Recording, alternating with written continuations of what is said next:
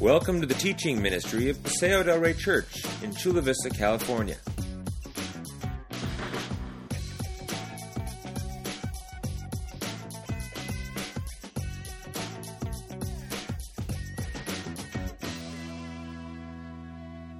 Morning, Paseo. How you guys doing? Guys feeling good? Can we give the Lord a hand before we start? Yeah? And I'm happy to be here. As Derek mentioned, my name is Danny. I'm the pastor over at Restored Church over off of 5th and L. If you just go down J Street and you make a left on 5th, you'll see us right there on the right-hand side. And if you could pray for us, we actually have a huge barbecue going on at J Street Marina right now, starting now. It's like our follow-up to the Lemon Festival that just happened on 3rd Avenue, and they're going to be there till 3. It's kind of our way to outreach to the community there today. And then we're actually transitioning, I forgot to mention this, at the last service, we're transitioning to morning services October 11th at 10:30. And so we're excited about those two things today. But it's been kind of a crazy season the last 3 months of church planning. I mean, just even immediately, so Monique is, this is my wife Monique right here. Hi babe.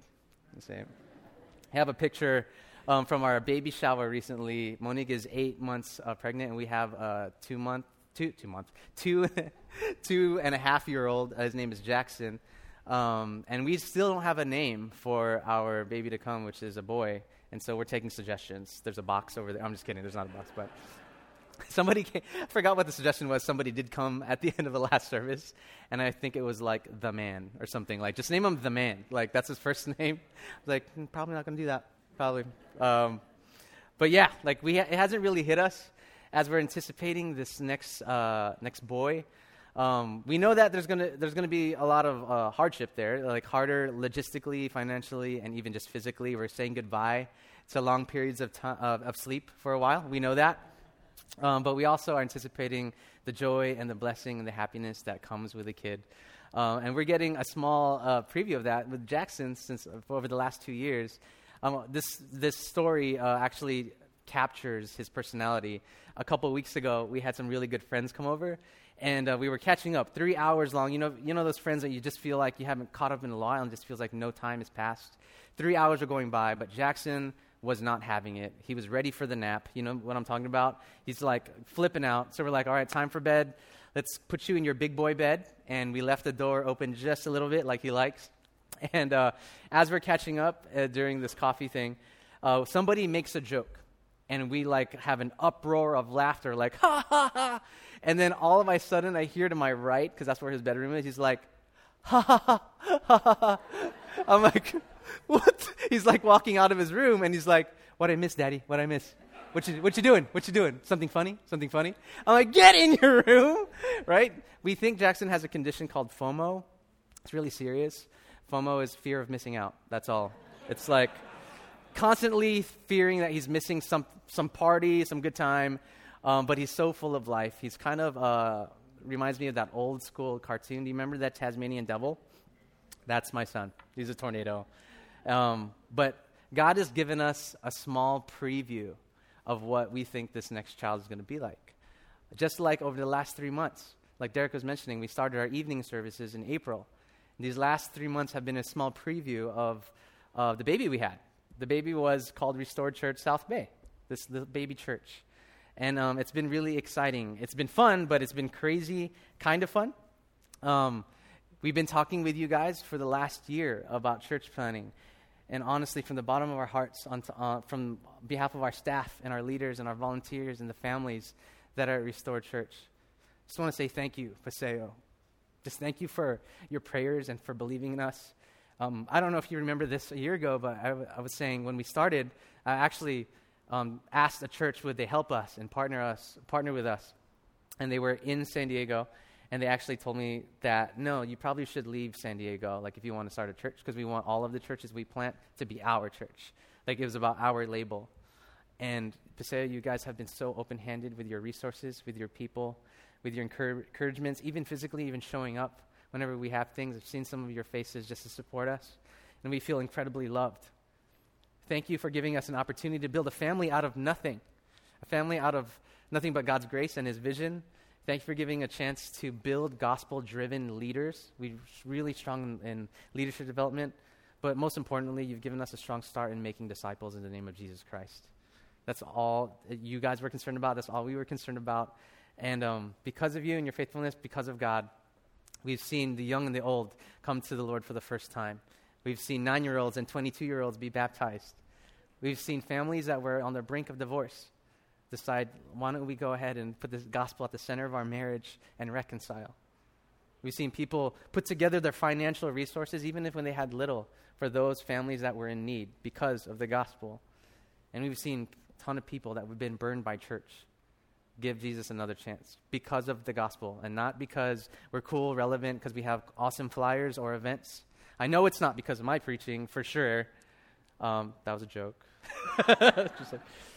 It's all simply because Jesus loves his bride, the church. Because Jesus loves San Diego. He loves this world way more than we ever could. And despite the little things that often get under our skins, for those of you that are planners, or anybody love systems, love planning, love scheduling, like to predict things instead of like go with the flow, that's me. But God's really been stretching my heart when it comes to church planning. Despite the AC not working, video or sound equipment not working, despite the fact that Restored Church's staff is completely broken, inconsistent, and imperfect, and so are our volunteers. We've seen Jesus do tremendous work using normal people like us, like all of us. Isn't it amazing? I was just talking to somebody in the last service. A perfect God, perfect, flawless, uses imperfect people like you and me to represent him. I mean, God could use the best of the best of the best, the cream of the crop, the creme de la creme, to change the world. But he doesn't. In the Bible, over and over again, we see that he uses actually the polar opposite often. We see that he uses normal, everyday, blue-collar, hard-working people like fishermen, one of which was named Peter, a hot-headed hypocrite. He uses the hated and rejected like Matthew, a tax collector who robbed from his own people so he can make a profit. He even used a murderer named Paul to write the majority of the New Testament. And then now, through the power of the Holy Spirit, he uses imperfect people like you and me, like I said, to be commissioned out into the world, to share the good news of Jesus Christ and to change it from within, to go and make more disciples. That's why we started this church. That's why you started this church. That's why we are the church, is to make more disciples. God's plan A, guys, God's plan A to redeem this broken world is us, is the church. There's no plan B. It really is us. But there's a problem, if we're being honest. I think often we, the bride, we can often forget and be not affected by the good news. And if we're not affected by the good news, how are we going to affect the world with it? Oftentimes we forget what makes the good news good in the first place. I remember asking some of our first comers to our church, like people that said they were Christian, and I just asked a simple question, like, oh, awesome, how long have you been following the Lord? It'd be numbers of years. So why is the good news good to you? Like, what makes it good? You could see, like, no, it's not a trick question. I'm just wondering, like, what makes the good news so good? Because I'm trying to figure this out, like, as we communicate. And then what I've discovered is that often Christians, you and I, we can often forget what makes the good news so good in the first place, that we're not even affected by it anymore. And when that happens, we can't affect the world with it. We're not influenced by the good news. We can't influence the world anymore. People tend to forget what makes it good. And I see this in my own community, and I see this in my own heart. You know when I see that happen right here? Is when I'm inundated with bills. Or I have relationship conflict at work or at the marketplace. Somebody stole my parking spot. Like this happened before. I remember, you know how you wait at the parking, you turn your signal? What does that indicate? I'm waiting for that, right? I remember actually the person leaving the parking spot goes towards me, so I have to wait, and another car just swooped in. And I was like, oh my gosh, can I press pause on being Christian right now? Can I? I can't. And I'm like, hello, I was waiting. And they just did that whole thing, and walked away. I'm like, oh my gosh. I could key this car if I wasn't a believer. But I remember being so steamed. But things like that, like in those moments, do I preach the good news? God, you've been good to me. I need to be good to this person. Or am I just reveling with anger and frustration how I just got shortchanged? All we have to do is look at our circumstances, our conflicts, our bills, our to-do lists, add a toddler into that mix. And we can forget the good news in a heartbeat. See, what ultimately happens often, we look at the stresses, anxieties, frustrations of everyday life, and the good news can often just be forgotten real fast. And when we are distracted by the bad stuff, we can forget about the good news. And when we get to that place, this is what Paul talks about being spiritually immature. Like when we forget the gospel, we're not going to grow. And I thought that was interesting because I really thought about that. Like we're going to dive into Peter's second letter here. But I don't know if you've ever thought this, where you're thinking, man, I feel so disconnected in my walk with Jesus. I feel numb even. I just feel like I'm not growing. Or you have somebody else who claims they're Christian, and you look at their life and you're like, well, they're not really growing. Like, what's going on? Where's the fruit? Why are they so stagnant? In either one of those cases, Paul actually addresses spiritual immaturity and spiritual maturity. He actually addresses why we're not thriving in our walks. And so I actually think it's really interesting, before I read it, that it was Peter who wrote what spiritual immaturity and maturity looks like. Think about that. Peter, the only disciple to rebuke the creator of the universe. Peter, the disciple who was actually called Satan by Jesus himself when he did that. Peter, who denied one of his best friends of 3 years, a person he spent every day and night with. When Jesus needed him the most, he said, I don't know that guy. I don't know that guy. Jesus, by the grace of God and to the glory of God, uses Peter to show us what spiritual maturity looks like, because he knows what spiritual immaturity looks like. And I think when we read this, I want you to keep it in mind. So we're going to be in 2 Peter chapter 1. If you're using the Bible in front of you, it's on page 1225, I believe. As you're going there, I'll go ahead and pray for us. Father God, I just ask that you'd bless our time in the Word. Jesus, I can feel you breathing down my neck as a metaphor of just being held accountable. And I welcome that accountability, because I don't want anything to be spoken about here today that is not from you. And if it's from me, let it fall to the ground. But if it's from you, let it stick in our hearts and imprint us, allowing us to be different men and women than we walk through those doors as. So in Jesus' name I pray, amen. 2 Peter chapter 1, verses 5 through 9 says this. For this very reason, make every effort to add to your faith goodness, and to goodness knowledge, and to knowledge self-control, and to self-control perseverance, and to perseverance godliness, and to godliness mutual affection, and to mutual affection love. For if you possess these qualities in increasing measure, they will keep you from being ineffective and unproductive in your knowledge of our Lord Jesus Christ. But whoever does not have them is nearsighted and blind, forgetting that they have been cleansed from their past sins. According to the Bible, according to Peter here, he says, making every effort to grow in your faith is contingent on you remembering that you've been cleansed from your sin. Growing in your faith is contingent in you remembering the gospel. I know that's going to sound super simple, but I'm going to unpack that even more. But Paul even reiterates the same point. I'm going to read this to you in Colossians chapter 2.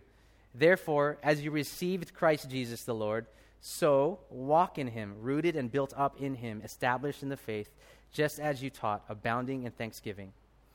Paul is saying, you know how you received Jesus in the first place when you got saved? That same time, I need you to walk in Jesus. Not just get saved and move on, but you stay and receive Jesus. You walk in Jesus. You're rooted in him. Grow deeper in understanding him, like a big building and foundations underground. It's not just the ABCs of Christianity. He's saying it's the A to Z of Christianity. Comes back to Jesus.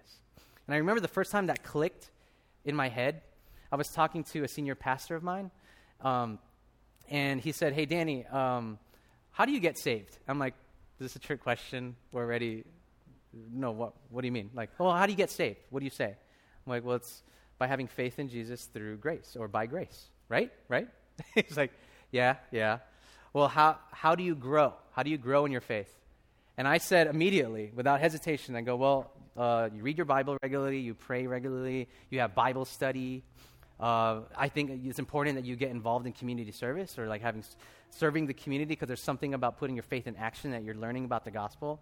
And the whole time you're just like, I'm like, I'm totally failing in my head. He's thinking, was that a bad answer? So Danny, do you hear what you just said? You just said, in order to be saved, it's by grace, but in order to grow, it's by your effort. He basically said, Danny, in order for you to get saved, it's by grace. In order for you to grow, it's by grace. You can read the Bible every day. You can pray every day. You can do service all the time. Your head will get puffed up with knowledge, but you don't have the power in yourself to actually love Jesus more, to be transformed by the gospel more.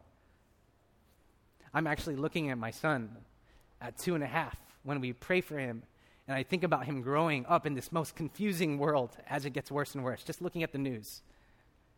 And I want to make him love Jesus. I want to make him trust him. I want to make him know the gospel. But I can't. I don't have that power. It's by grace that he's going to come to know Jesus. It's going to be by grace that he's going to grow in Jesus.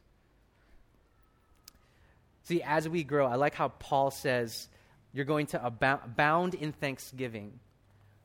Paul says that because, I don't know if you realize this, as you learn through Paul's letters, when Paul was growing in his faith, as he was growing in his faith, he actually started to see himself a lot more clearly. He started in his first letter saying, I could be a better Christian, is how he kind of worded it. I'm paraphrasing. He was like, I follow Jesus, but I could be better. And then he goes, I'm actually the worst of all the apostles, but at least I'm an apostle. And then he's like, I'm actually the worst of all sinners. This is as he's maturing in his faith. I'm kind of the worst of all believers. I'm the worst of all apostles. I'm the worst of all sinners. See, as he started to grow in his walk with Jesus, he actually started to see his own sin a lot more clearly. But he didn't just stay in his devastation and brokenness. As he saw himself a lot more clearly in his sin, he saw the cross more clearly because he saw how much God loved him anyways. It's like, man, I'm the worst of all sinners, but God decided to choose me despite myself. And so the cross got bigger and bigger and bigger and bigger as he walked with Jesus. See, we abound in our gratitude and love for Jesus as we see how sinful we are and how much we need the cross. See, God has been proving how much he's been loving us through the beginning of time. If you look through the whole Bible, he's been kind of chasing after his people over and over and over again. He's sending kings, bringing him back. He's sending champions called judges or warriors to win his people back. He's sending prophets, please come back to me. And ultimately, he sends his own son to show the world how much he loves them. See, as we see and remember that God saved us through his son Jesus, because we couldn't save ourselves, we're called to respond out of that kind of love. And yet, guys, you know what's kind of, I don't know if it's frustrating or scary. I see churches all the time, some on TV, some not, even just, I don't know. Some churches are preaching through series or things of these self-help kind of advice kind of series or sermons where they're teaching their people to save themselves. They're giving 10 steps to a better marriage. Here's 7 ways to be more financially responsible. Here's 5 ways to be a better parent. Here's 6 ways to a better life now. All of which is without even mentioning, maybe it's just a mention at most, who Jesus is and what he has to do with any of those steps. Because if we're not mentioning Jesus or the gospel amongst those steps, all we are is just the cover of Cosmo or Vanity Fair. I saw that at the grocery store yesterday. I was looking at the magazines, and off the covers of these magazines, here's 8 ways to a stronger sex life, 10 ways to a more satisfying marriage. If we're not going to talk about the gospel, and we're not going to talk about Jesus, and we give people 7 ways, habits, or steps without mentioning who he is, we're just the same as those magazines. Because here's the truth, guys. I mean, those 7 ways, better parenting, financial stewardship, healthier marriage, those are good. I don't want to say throw those out. Those are bad. Those are not necessarily evil. except when you're saying, hey, it's within you. It's all about you and your effort, your power. Try harder, do bigger, instead of relying on the power and wisdom and authority of Jesus. Does that make sense? See, because what happens when you go through the 7 steps or the 7 habits or the 7 ways and your spouse still hates you? What are you going to do? What if you go through those steps and habits and ways and your kids still won't listen to you? Or you're still lonely, or you're still unhealthy, or you're still insecure, or you're still afraid? What do you do then? See, those things leave you empty and exhausted and frustrated unless you have Jesus and his power, his authority, his strength, because only he can change us. He can alone save us. And you know what he's saving us? Not only from the penalty of our sin, which is hell, right? But we forget that Jesus gives us the power, saves us from the power of sin. More and more as we follow Jesus, the power of sin in our lives starts to decrease through the Holy Spirit by his grace. See, in verse 8, Peter actually says we become ineffective and unproductive unless we remember the gospel. In verse 9, he says this, "But whoever does not have them is nearsighted and blind, forgetting that they have been cleansed from their past sins." We become nearsighted and blind, and I want you to see what that means. Put your hand in front of your eyes like this and look at your palm. Right? When you're looking at your palm, everything behind you becomes blurry. I'm actually nearsighted. When I don't have my glasses, all I can see is what's in front of me. He's saying, when you forget that you've been cleansed from your sin, when you forget what Jesus has done, when you forget how much God loves you, all you're doing is looking at the circumstances of your life and you're just forgetting the entire big picture of what God has done. You look at your bills and your frustrations and your conflicts and your stresses and your anxieties. And when you put it farther, and not just farther as an arm reach, but you look farther all the way back to Calvary, and you look at the cross, you see the big picture of God's sovereignty, authority, and power over everything. And we don't get stuck in just looking at what's going wrong in our lives or what could be better in our lives. But you see, it's going to be better forever because of what he did on the cross. See, if you just look at the stories in the Bible, imagine being in a boat and you're stuck in the biggest raging storm of your life. You think you're going to die. It's easy to forget that God is sovereign. When you've been sick and cancerous and bleeding for 12 years like that woman, it's easy to think that God is still sovereign. When you look at the woman that's been caught in public sexual sin, she's about to be stoned for making mistakes. It's easy for you to possibly forget that God is completely in control. Or when you've been convicted of crimes you didn't commit and you're about to be hung on a cross, you could lose hope and think that God is in control. But Jesus still proves, even in that moment, he trusted God in his power and authority and sovereignty, and proved that he was powerful and had authority over all things. See, when I say remember the gospel, these are the 3 major facets that I tell people. Jesus lived a perfect life we never could. A life that was without slander or thinking bad about people or cussing or seeing rated R movies or giving into temptation. He lived a perfect life we never could. And then he died a death that we deserved. And then because of that, when we put our trust in Jesus, he trades places with us. We get his perfect straight A report card. We were indebted to God, and now we're debt-free because of what Jesus did on the cross. And now, the third thing, now we get to live a life full of that's reconciled back to the Father, a life redeemed by the Son, and a life that is going to be fully restored by the Holy Spirit because of what Jesus did. But I remember sharing those 3 points, and this girl in college says, "Yeah, that sounds great, Danny, but I honestly believe that you just use Jesus as a crutch because you're too weak to handle the hardships of this life on your own strength. Jesus is just something you lean on. Because if you're actually strong enough to handle life, you probably wouldn't need God." I'm like, well, yeah, I'll agree with that. I use Jesus as a crutch, but you know what? I'll even go further. It's actually worse than that. I don't just use Jesus as a crutch. Actually, I was completely spiritually paralyzed. I could not walk on my own. I was sitting on the ground, helpless, and nothing could be done. But Jesus said, "I'm going to give you your legs back so you can walk with me. It's going to be by my own power and my own strength." So yeah, sure, use Jesus as a crutch, but he actually helped me walk again.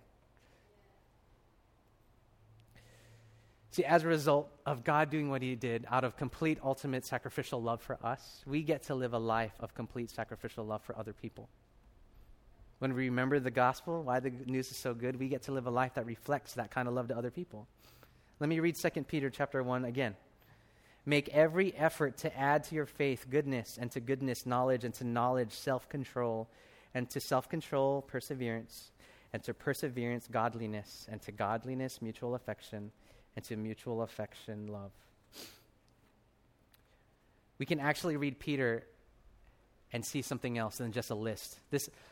Let me warn you, I hope you didn't read these verses and just saw, oh man, here's another checklist of how to be a better Christian. I got to be good, and I got to be faithful, I got to be knowledgeable, I got to be self-controlled and persevering, godly, mutual affectionate, and loving.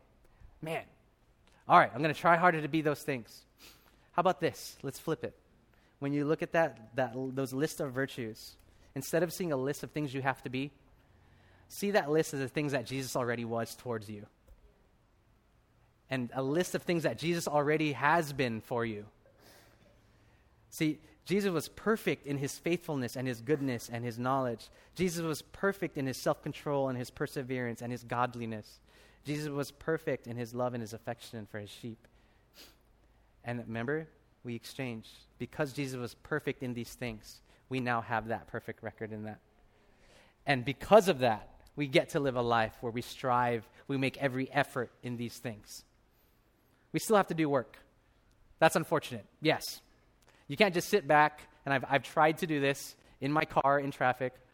Please give me more patience. Please give me more patience. Like it's a magic wand, and God's just going to hit you with it. Or it's like a power-up. I wish. We actually have to do work here. We have to make every effort. It means to strive, to work, to be careful, to be these things. But you make every effort into what?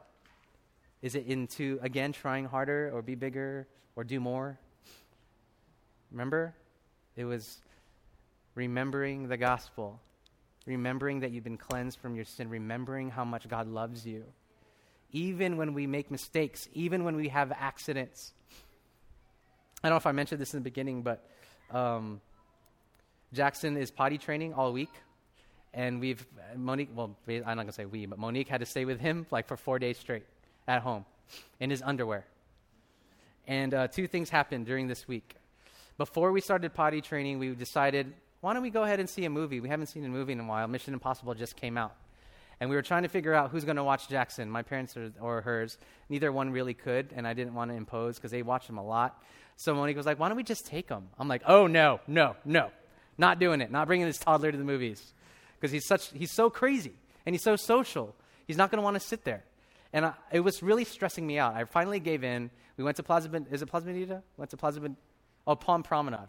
And it was still packed, still a lot of people. And we're sitting near the exit because I'm ready. I'm like, if this doesn't go, we're leaving. Lo and behold, we're sitting in these theaters, and Jackson, probably half an hour to an hour in, this is a 2-hour movie, he's like, Daddy, can I have a popsicle? And this is like whisper yelling, where he's yelling, but he's whispering. I'm like, nobody, we'll wait, we'll get a popsicle after the movie's over. Okay. Is the movie over? I'm like, oh. And then he'd walk around doing, meeting other people. It's like, I'm like, you know what? I'm going to try my best. And Mo was cool as a cucumber, just eating her popcorn, watching Tom Cruise. Cool. The whole time, I'm getting hot. You're getting stressed, but you're trying to be controlled and not be that, frantic guy. I was completely internally frantic. And I'm feeling this guy stare at me. Whoever this guy was, he's like, and I'm sorry, man. He's trying his best, and he's just, whatever. Finally, Jackson walks up to this guy. I don't know if you saw this, but he walked up to the guy, and he's like, trying to get his Sour Patch Kids. And the guy's like, no. And I grab Jackson's arm, but I try to do it firmly so he won't get away from me. And of course, Jackson has to be completely dramatic as I'm going. He's like, ah! I'm like, get over here. Sit down. And then he pulls away. His arm is like, Daddy's being mean, Mommy. And so I hear the people in the back, aw. And now I'm like, now they're judging me for being a bad dad. I'm stressed. It's like Mission Impossible in real life is what I felt like. Fast forward, potty training. And Monique, I come back from work, and Monique's like, he had like 7 accidents today. He peed in his bed, and he peed on the floor a couple times in his underwear. And then he did it again while I was there, and I saw his reaction to him peeing on the floor, and he's like, I'm so sorry. I'm so sorry, Mommy. And Monique went up to him and was like, it's okay, baby. We'll try again next time, and we'll try again tomorrow. You're going to do better. Instantly, Holy Spirit convicted me because I saw 2 pictures. I'm here in a movie theater, frustrated at my son, caring about what other people think about me more than I am about loving my son or where he's at. I kept wishing that he was a lot more further along in his maturity to understand how movies work. Don't you understand how movies work? You sit and you watch. A 2-year-old, I'm expecting that.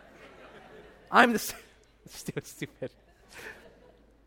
But I'm frustrated because I want him to be further along in his understanding. And I'm getting mad at him, and I'm pulling him aside and jerking his arms, whatever. And then I see a picture of how God it is to us, where we make these potty mistakes, where we yelled at our wife, we yell at our kids, we slandered a coworker, we misstewarded our resources. We make these pee-pee mistakes, and God's like, there's a reason why my son died. I died for those accidents. I died for the mistakes. So it's gonna be better. You're gonna be better. This will be better next time. It'll be better tomorrow. So you don't have to, because if Monique did the other way and yelled at Jackson when he made accidents or made mistakes, he's just gonna learn to hide in the corner and pee over there or do whatever, because he's gonna be so overwhelmed with his shame and guilt. Don't we do that? Sometimes when we make mistakes or we have these accidents, we hear the accuser. We have a real enemy, by the way, named the devil. And he knows exactly what to say to us to make us feel shame and guilt. So we go hide and isolate in the corner. But as much as there's a real enemy, there's a real victory. Just know that Jesus still says, I died for those mistakes. I died for those accidents. You don't have to hide in fear and shame. You're going to do better. I'm going to make sure. I'm going to train you, and you're going to be better along. Monique was able to love Jackson where he was at. And Jesus loves us exactly where we're at. But he loves us so much that he doesn't want to keep us there. He loves us so much that he's going to continually discipline and train us as his kids. But it starts with remembering that we've been cleansed of our sin. It starts with remembering the gospel. We can be kind to each other because God has been so kind to us. We can forgive each other because God has forgiven us. We can be generous with other people because Jesus left perfection of heaven to become nothing so that we could have everything. So we're generous in return. So as the worship team comes back, we're going to go into a song called This I Believe. It's paraphrase the creed. We're going to remember the gospel by singing in the form of worship and song what it is that we believe. We believe in God the Father. We believe in Christ the Son. We believe in the Holy Spirit. Our God is 3 in 1. Amen? So as they go in, would you guys stand with me and I'll pray, and then we'll worship Jesus together.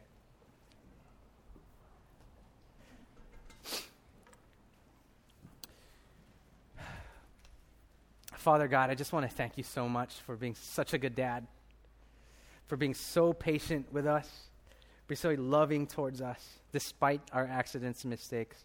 You sent your son to die for those things.